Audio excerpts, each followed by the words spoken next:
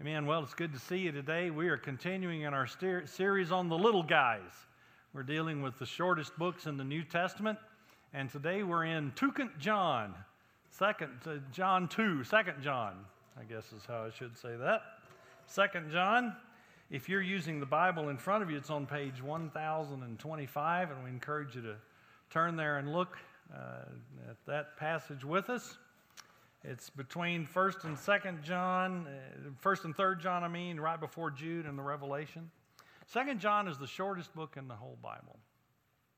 The shortest book is 3rd John. In original word count, it only has 219 words.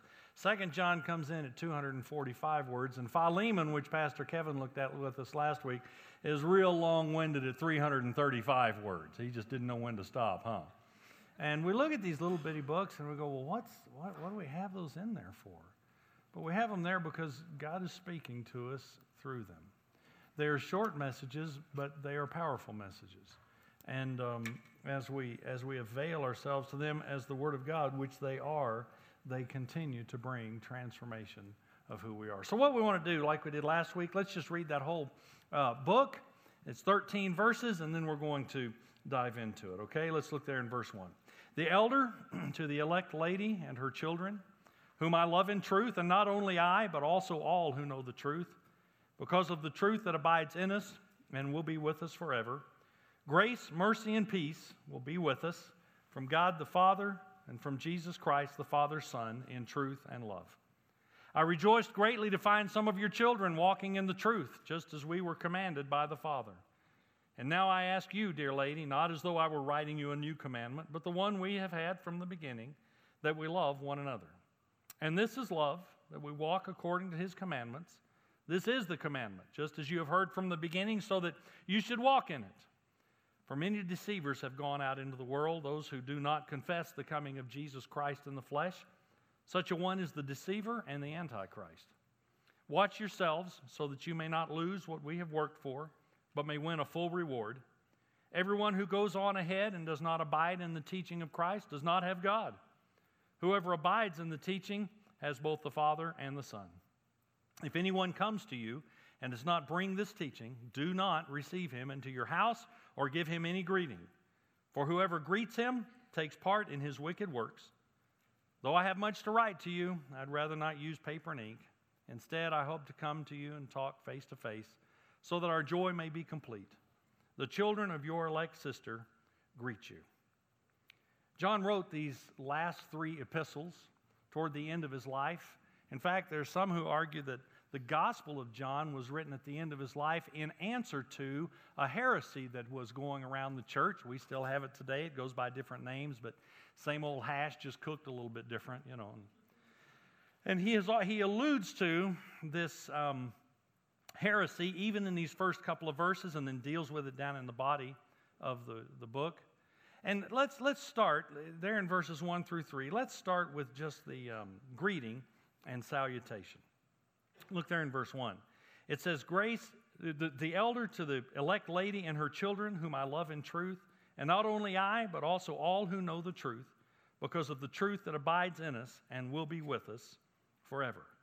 This book is addressed to a woman. We don't know exactly what woman it is. There are some who argue her name is one of these early words in the first verse. That's probably doubtful, but she probably lived in Ephesus and probably had a church meeting in her home, at least a community group. She at least led a community group in her home, and she had folks that were in that community group. It's addressed to the elect lady and her children. Whether this is talking about her physical children or those who were in the church that met in her home, we're not certain. It might be figurative of those who met in her home. But even in these 2 verses, these first verses, he is dealing with a heresy that is starting to come in. Look there in verse 3.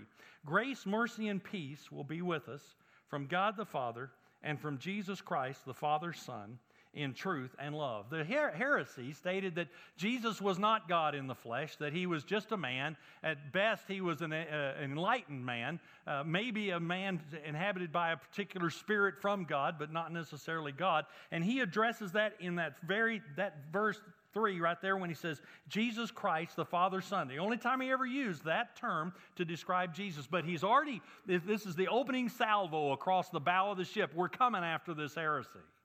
He deals with it in this book. He deals with it all the way through the Gospel of John. And he starts this by pronouncing a blessing over this unnamed woman and those who he refers to as children. Look at what he says. He says, grace, mercy, and peace be with us. I like what one commentator said. He puts grace first to cover men's sins, mercy to cover their miseries.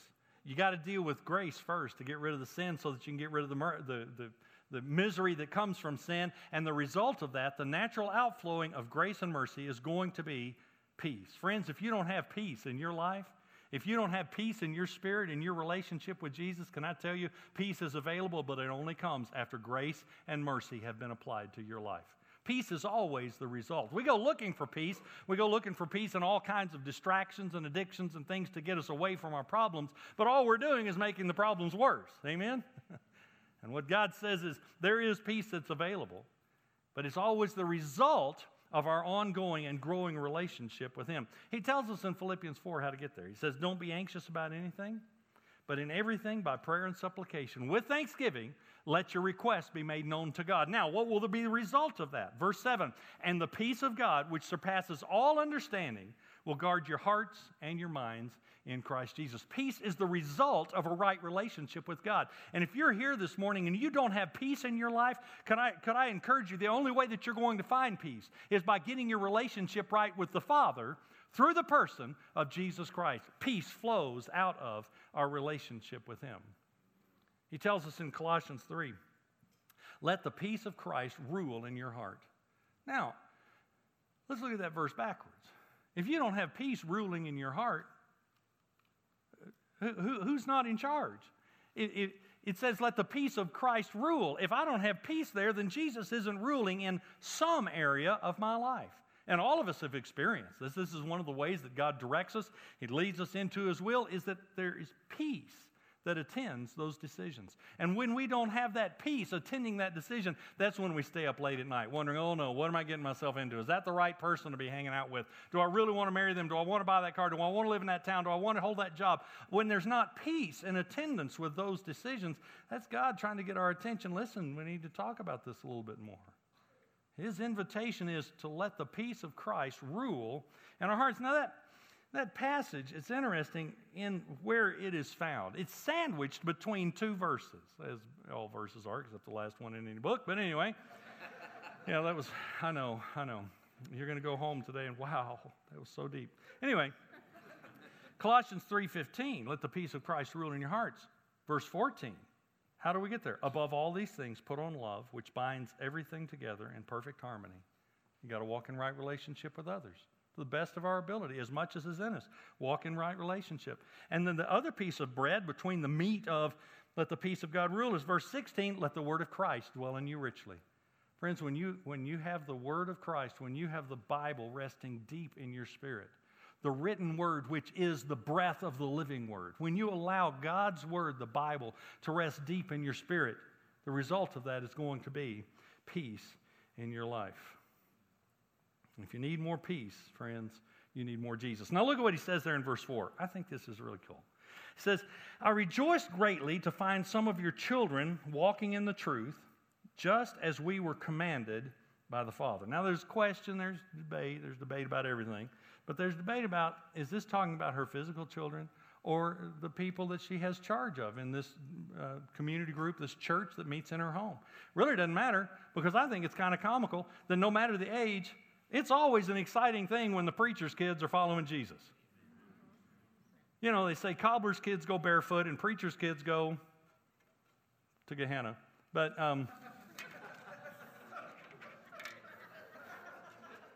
and how many times do you find yourself surprised, delighted, shocked that the preacher's kids love Jesus?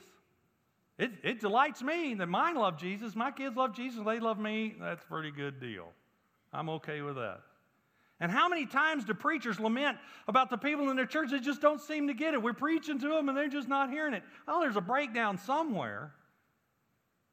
And friends, whether it's talking about her physical children or the congregants in the church, it's a tragedy when the relationship of love between us and the Father doesn't translate to the next generation. And we have such a blessing in this house, that this house is full of people who get it. You people are the ones doing the work. We're just standing here cheerleading. Where are my pom-poms? I left them here somewhere.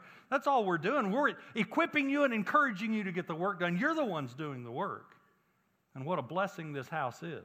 Amen? And friends, if this is talking about preachers' kids, let me tell you what. Preachers' kids love Jesus for the same reason your kids love Jesus. And that's because they have seen honesty at home and the gospel lived out in front of them. And even then, there are plenty who miss it. What a sad tragedy. The preacher's kids don't have access to some super secret inside information, that makes it so that they're going to love Jesus more than your kids. In fact, if anything, preacher's kids have a temptation to bitterness and offense that a lot of other folks' kids don't have because they see how the preacher's family gets treated in so many places. Let me tell you something about kids. My kids do not want to be introduced as, this is the pastor's kids. They're grown adults. They don't want to be introduced as in terms of their mommy and daddy. They want to be accepted and rejected, loved or hated in terms of who they are as individuals. They are free, moral, and sometimes amoral individuals who have made or not made the decision to follow Jesus on their own. And everybody wants to be received in terms of who they are. Amen? Nobody wants to be introduced in terms of, hi there, this is so-and-so, and they're the in-laws of the preacher, so we have to treat them differently. The reality is, my kids wanted the blue hair and the piercings, and they occasionally blew things up, which really irritated me because I'd find out about it after they blew it up, and I'd have liked to have seen it. And we just decided there's some battles that just aren't worth the fight. The reality is the cops talk to my kids, sometimes kindly, sometimes a little bit sternly, of the times that I've heard about. And you know what? It just wasn't the end of the world. It just wasn't. We don't introduce the kids in terms of the parents. We let them be their own people. And here's your reality. Jared's kids are going to do something stupid. And they should not be held to a different standard than anybody else's kids because Jared's kids are going to be stupid and Sean's kids are going to do something and Jason and Josh and everybody's kids, all God's children are going to do something stupid. Of course, when you got one named Cal or Wyatt, they get a little bit extra, they get a little pass there. You got a name like that, okay, you get a pass. But friends, anybody that's raised kids, anybody that's done the hard work of raising kids and carried the weight of that on your heart, and those parents still love Jesus and they hadn't killed one of them, we need to be willing to be merciful every now and then. That they're doing things a little bit differently than how you did it. I really like that verse because anytime you see somebody's kids or somebody's congregants loving Jesus, it is, verse 4, a reason to greatly rejoice to find some of your children walking in the truth because this is what we were commanded to do by the Father. Now in verse 5, he starts in on the first of two main themes in this book. The two main themes are the importance of love in verses 5 and 6, and then the dangers of false doctrine in verses 7 through 11. So let's look at those two real quickly here. First off, the importance of love, verses 5 and 6. Look at what it says. And now I ask you, dear lady, not as though I were writing you a new commandment, but the one we have had from the beginning, that we love one another. And this is love, that we walk according to his commandments. This is the commandment, just as you have heard from the beginning, so that you should walk in it. You know what's interesting? John's writing this toward the end of the first century. It's been 60-some-odd years since Jesus' death, burial, and resurrection. And here it is 60-some years later, and he can't get away from that one message that Jesus gave. You ever heard a message that just changed your life? It sinks. It keeps digging at you for years, sometimes a lifetime. I heard a message 27 years ago by a guy named Miles Monroe on purpose, changed my life. You ever see those TV preachers that say, and if you want to receive this and stand up in your living room and we're going to pray right now? I've stood up in my living room one time. It was on that message right there. Changed my life. Heard a message prior to that by a guy named Vance Havner, Home Before Dark. It just keeps digging at you, It just keeps ministering. And here 60 years later, 60 years after the resurrection, the ascension of Jesus, John is still being dug on by the message that Jesus gave that changed his life and would not let him go, and that is that God loves us. John couldn't get away from it. In fact, by the time he writes his gospel at the end of the first century, he uses the word love more than the other three gospels combined. The word that deals with God's love, Matthew, Mark, and Luke use it 28 times. John uses it 43. The word that deals with loving one another, just getting along, just tolerating their odors, Matthew, Mark, and Luke use it 8 times. John uses it 13. He cannot get away from this message that Jesus gave of love one another. And look there in verse 5. I'm not writing you anything new. It's not as though I were writing you a new commandment. It's the one we've had from the beginning. This isn't anything new.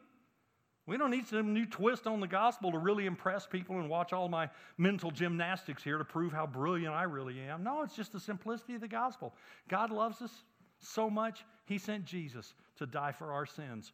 Wow. I remember when I was 17 years old, the Jesus movement was winding down, and Jesus movement is Jesus coming back anytime, and you better be ready, Second coming. So we were at my grandparents' house. My mom's mom and dad. Grandpa was already 80-some by then. And so I was excited about the second coming. Can't get enough of this. So I went to Grandpa. Grandpa, when do you think Jesus is coming? And he just kind of sucked his teeth there a couple of times and said, well, he'd been preaching a long time by then. He said, I've decided that the most important message that we can give is John 3:16, that God loves us, and just point people to Jesus and the love of God in Jesus. And I thought, well, that's pretty boring.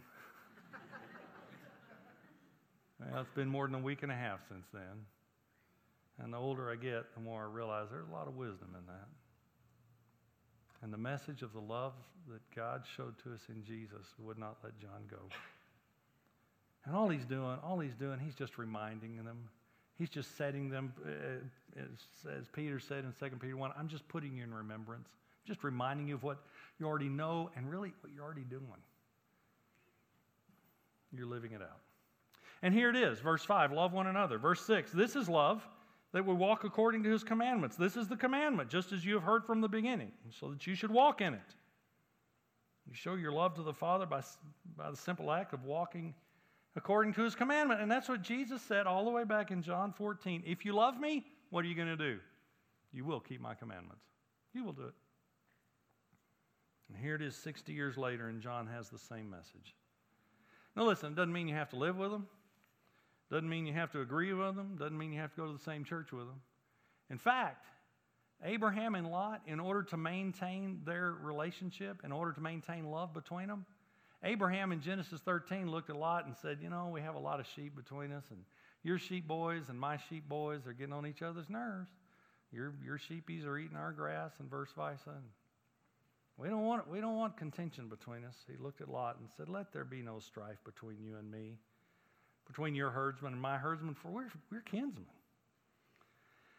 Is not the whole land before you? Separate yourself from me. If you take the left hand, then I will go to the right. If you take the right, then I'll go to the left. You realize Abraham and Lot went different directions so that they could maintain a relationship. It's kind of like, I recognize God has a calling and gifting on your life, and you're called over there, good. You go do it. I'm over here. We're working different corners of the vineyard, but it's the same vineyard, and we're going to bless each other in the doing of it. So John brings them back to the same message that they've heard from time immemorial, and that is the importance of love. And he does it for a very specific reason. Look there in verse 7. It says, for many deceivers have gone out into the world, those who do not confess the coming of Jesus Christ in the flesh. Such a one is a deceiver and the Antichrist. Watch yourselves so that you may not lose what we have worked for, but may win a full reward. Everyone who goes on ahead and does not abide in the teaching of Christ does not have God. Whoever abides in the teaching has both the Father and the Son. If anyone comes to you and does not bring this teaching, do not receive him into your house or give him any greeting, for whoever greets him takes part in his wicked works. So the second part of this, first off, we have the importance of love. The second is the dangers of false doctrine. There was a doctrine going around in that day, which it had all kinds of variant forms and still going around today. It's the same, like I said, same hash, just cooked a little bit different. And it was the doctrine that's called Gnosticism. Now, there are a few different branches of Gnosticism. One of them stated that God is so high and man is so low, and that chasm between is so great that God could never span that chasm and come in and experience our reality. And so what he did, he touched this being that was just a little bit lower than him, and had that being touch a being that was a little bit lower than him, and a little bit lower, and a little bit lower. And thousands of beings later, the bottom being was this dude named Christ. He wasn't fully God because he's way down the line, and he wasn't fully man because he's just up a little bit from us. And he brought us a really nice message. That's one form of Gnosticism. Both of them teach that Jesus was not God in the flesh. The second form of it, another form rather, said that Christ was this spirit, kind of like a spook, and came and inhabited this dude named Jesus. And stayed in him for all those years and did all kinds of great things until things started going south. And Christ said, oh, this isn't good. He knew he was heading to the cross, and so Christ left, abandoned this Jesus guy, and left the poor schmuck Jesus to go to the cross for all the things that Christ had done. That Jesus wasn't really God in the flesh. This is Gnosticism. And John says this is a lie. I want you to know this is a lie. And then he begins to talk with us about it. He says in verse 7, many deceivers have gone out into the world. These do not confess the coming of Jesus Christ in the flesh. Such a one is the deceiver and the Antichrist. And friends, when you look in John's gospel, he makes it very clear. I have seen this thing. I have handled it. I have experienced it. I've heard it. I've lived with it. It says in John 1:14, the Word became flesh and dwelt among us, and we have beheld His glory. We've seen Him. The one is the only begotten of the Father. Turn just a couple of pages over, 1 John 1. At the beginning of 1 John, he deals with this same heresy. He says, that which was from the beginning, which we have heard, which we have seen with our eyes, which we looked upon and have touched with our hands concerning the word of life. The life was made manifest, and we have seen it. Verse 3, that which we have seen and heard, we proclaim also to you. I'm telling you, we saw it. And in the writing of his gospel, to combat this heresy that was invading the church, John made it very clear in the very first verse, I'm coming after this thing. We're going after it with both barrels. It's not going to survive this gospel, and here it is. In John 1, chapter 1, there are 3 clauses in that verse. And he talks to us about the Word. He tells us 3 things about the Word. First off, it says, in the beginning was the Word. The Word never had a point in time origin. It always existed. There was always the Word, because in the beginning was the Word. That just tells us that it existed. But the second clause tells us where it existed. What does it say? And the Word was with God. Now, that word with means opposed to facing one another, not fighting one another, but facing one another. It means personality. It means distinction from. But that it's in the presence of God, okay, there's got to be something holy there because no flesh is going to glory in His presence. But the Word could be way down low and God way up high, but the third clause ends that for us when it says the Word in the beginning was the Word, and the Word was with God, and the Word, and it's not down here. Now they're face to face. And one of the early creeds said they're the same in substance, whatever the Father stands on that makes Him God, the Son stands on. They're the same substance. They both have the same essence of God. And as we follow the teaching of the Trinity all the way through the Bible, what makes the Father God, makes the Son God, makes the Holy Spirit God, and there's only one God. And when you understand that, write a book and get really rich. But friends, John wants us to know, I'm telling you, the Word has always, in the presence of the Father, been God. And the Word became flesh and dwelt among us. And I bumped into Him and I heard Him speak. And one time He's talking with His mouth full and He spit food on me. But it's the Word. It's God in human form. In the Gospel of John, chapter 20, Jesus reminds us that He's flesh also, because He says, here, put your finger here. See my hands. Put out your hand and place it in my side. Don't disbelieve, but believe.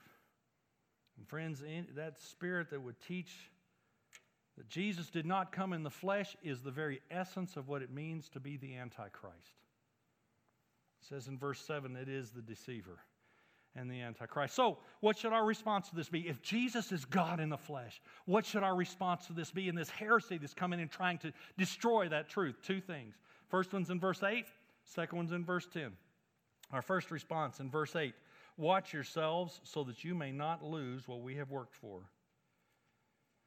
but may win a full reward. Watch yourself. Because friends, this is serious business. And, the devil really does seek who he can devour. He came as a thief to destroy, to steal, to kill, and to destroy. He doesn't come so that you can have a good evening. He's out to ruin your day. And so John tells us, I want you to watch yourself. Paul told us in 1 Corinthians 10, if anybody thinks he stands, you better take heed lest he fall. And friends, before we get so sure about how right we are and how wrong everybody else is, we might ought to relax just a little bit. You better check yourself before you wreck yourself. Because you're not the only one. You're not the only one who's right. And there's nothing quite as offensive as a Christian who thinks they know everything. One thing about learning and education, proper learning, the more you learn how much there is to learn.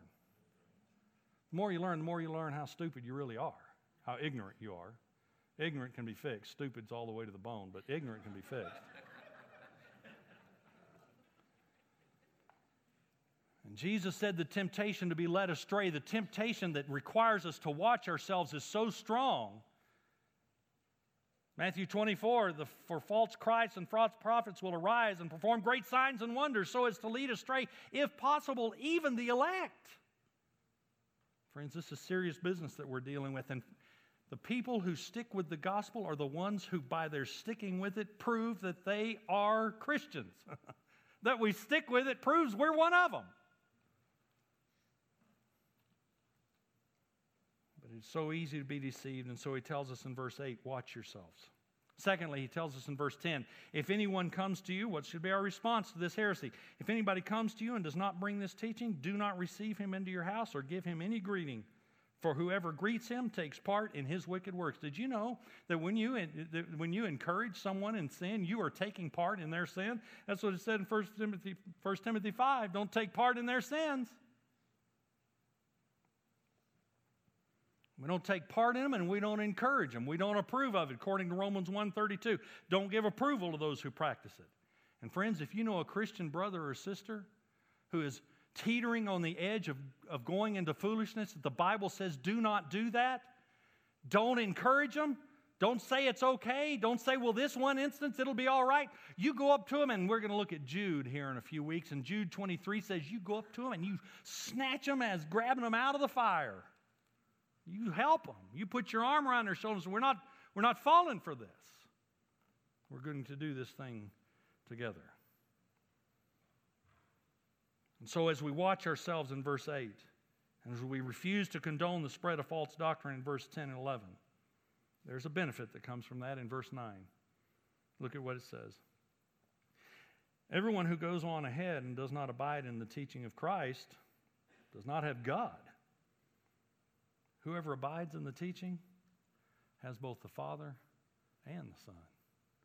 Friends, the benefit of watching ourselves, the benefit of maintaining right doctrine, of doing our dead level best to find out what the Bible says and allowing it to be applied to our lives, the benefit of that is we gain the Father and the Son. And those who go ahead are the ones who go beyond the gospel, outside of the gospel. I know a little bit more than the Bible does. And they return to the old lifestyle. 2 Peter 2 says that the sow that was washed returns to her wallowing in the mire, and the dog returns to his vomit. You know why the pig goes back to the mud and the dog goes back to the vomit? Because their essential nature was never changed. They still are the pig. They still are the dog. But friends, when you get saved, when you allow Jesus to do a transforming work in your life that begins the process of real life transformation, ongoing change of who we are into who He is, when we get saved, the Bible says that the proof of that is going to be that we're going to make it through to the end. And in doing so, we will have the Father and the Son. Friends, the reason that Jesus came was to get us back into the presence of the Father. How many of you feel like you're in trouble most of the time? How many of you lay down at night and go, well, what am I going to get whapped for tomorrow? Friends, Jesus came to take that shame to take that broken relationship with the Father away. Because every one of us have, like Adam and Eve, looked at Jesus and looked at the fruit of our own choice. And every one of us went, and chose, We've all rejected Jesus. We have all chosen our own way. And in doing that, we stepped over a line of sin and turned around and began to build a wall between us and God of sin to separate us from Him. That wall of sin that makes it so that we can't get back to Him. And His desire, the reason He created us, was so He could have fellowship with us. He just wanted to visit with us. He wanted to have a people to be with. And we looked at Him and said, no, we'd rather go our own way. And to deal with that wall, He said, payment has to be made. And He sent Jesus, who made the payment to have that wall torn down. And that payment was His death on the cross. All of that happened so that we could get back into the presence of the Father. Paul tells us in 2 Corinthians 5, it is in Christ God was reconciling the world to Himself, not counting their trespasses against them. We implore you on behalf of Christ, be reconciled to God. For our sake, He made Jesus, He made Him to be sin who knew no sin, so that in Him we might become the righteousness of God. And friends, the price to have that wall of sin taken down has been paid in the death, burial, and resurrection of Jesus Christ. And so we look at that and go, well, goody, goody. You know, the wall's gone. So everything's taken care of. Everything's great. No, that's half the transaction. Jesus has done His half of the transaction, and now He looks at us and says, now you have something on your side of this thing you got to do. And that is, you have to give your life to me. He looks at us and says, I gave you my life. Now, in response, I demand that you give me your life. And we can sit back and say, well, you know, I think Jesus is a really good guy. A lot of really good things to say. Friends, the false teacher that John is warning against could very probably have said much the same thing. This isn't a question of the good guy-edness of Jesus. Think He's a nice doobie? Oh, you're okay. No. Who is He?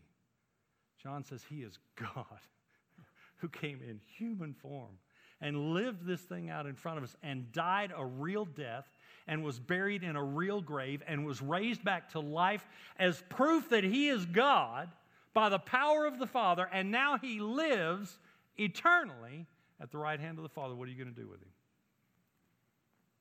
And the invitation, the command of God is that you receive Jesus as your Savior, as your Lord. Now look, how do we do that? It says in Romans 10:9, it says, if we confess with our mouths that Jesus is Lord and believe in our heart that God has raised Him from the dead, you'll be saved. Now, how many of you want to be saved? We want to be saved. We want to miss hell and make heaven. We want to live in a relationship with God. We want the saved part. How do we get there? Saved is at the end of that verse. Saved is number 3. In order to get to saved, you got to do numbers 1 and 2. And the first one is, if you will confess with your mouth that Jesus is what? Lord. And He is Lord. Friends, we're all going to be forced to confess it one day. Every knee will bow and every tongue will confess that Jesus is Lord, and that'll bring glory to the Father. But His request for you right now, His invitation for you right now, if you've never done it, is, would you say that Jesus is your Lord? Would you confess that He is your Lord, that you will do what He tells you to do, that what you own belongs to Him, who you live with belongs to Him, how you conduct yourself is your desire to represent Him? Are you willing to say He's your Lord? And secondly, you got to believe that God's raised Him from the dead, that this Jesus was so holy, so righteous, that the eternal God, to prove the righteousness of Jesus, raised Him from the dead. He's God. If you're willing to do those two things, it says you will be saved. And friends, if you've never done that, could I encourage you, before you leave here today, talk with us. Talk with us about how you can become a Christian. Let us share with you what God's Word, the Bible, has to say about how you can move from a place of separation from God to a place of fellowship with Him, fellowship with the Father because of the Son. If you abide in the truth, you have the Father and the Son. Wow. would you be willing to just talk with us and say, ask, what does the Bible say about how I can become a Christian? And then John closes. A couple of verses here, verses 12 and 13. Final desire, stating his desire to see this godly woman. Though I have much to write to you, I would rather not use paper and ink. Instead, I hope to come to you and talk face to face so that our joy may be complete. The children of your elect sister greet you. Sends a blessing to a woman, sends a greeting from a woman. This is a really interesting book. But the question which remains is this. Have you accepted Jesus Christ as your personal Lord and Savior? If not, friends, it is as simple and as eternal as this. That we just come to Him in honesty and say, you know, I did it. I did it. I chose myself over you. I chose my sin over your righteousness. I saw that it was your law, and I said, I don't care. I did it. I broke your law. And you know what? I'm sorry. I'm sorry that I did that. I'm sorry that I was an offense to a holy God. Would you please forgive me? I believe that the death Jesus died on the cross was to take care of my sins.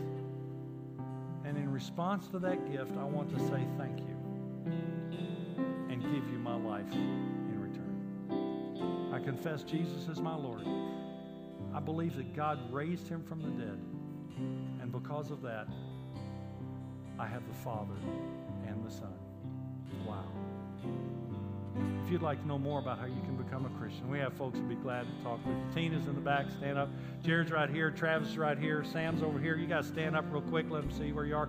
Anybody else that's willing to share the gospel, just stand. These people will be glad to talk with you. You can sit down now after the service. Good, good, good. We have a lot of folks who'll be glad to talk with you. Don't hesitate to avail yourself to God's offer of salvation. Let's pray. Father, thank you so much for your love for us. God, thank you that before we knew we had a problem, you already had fixed it.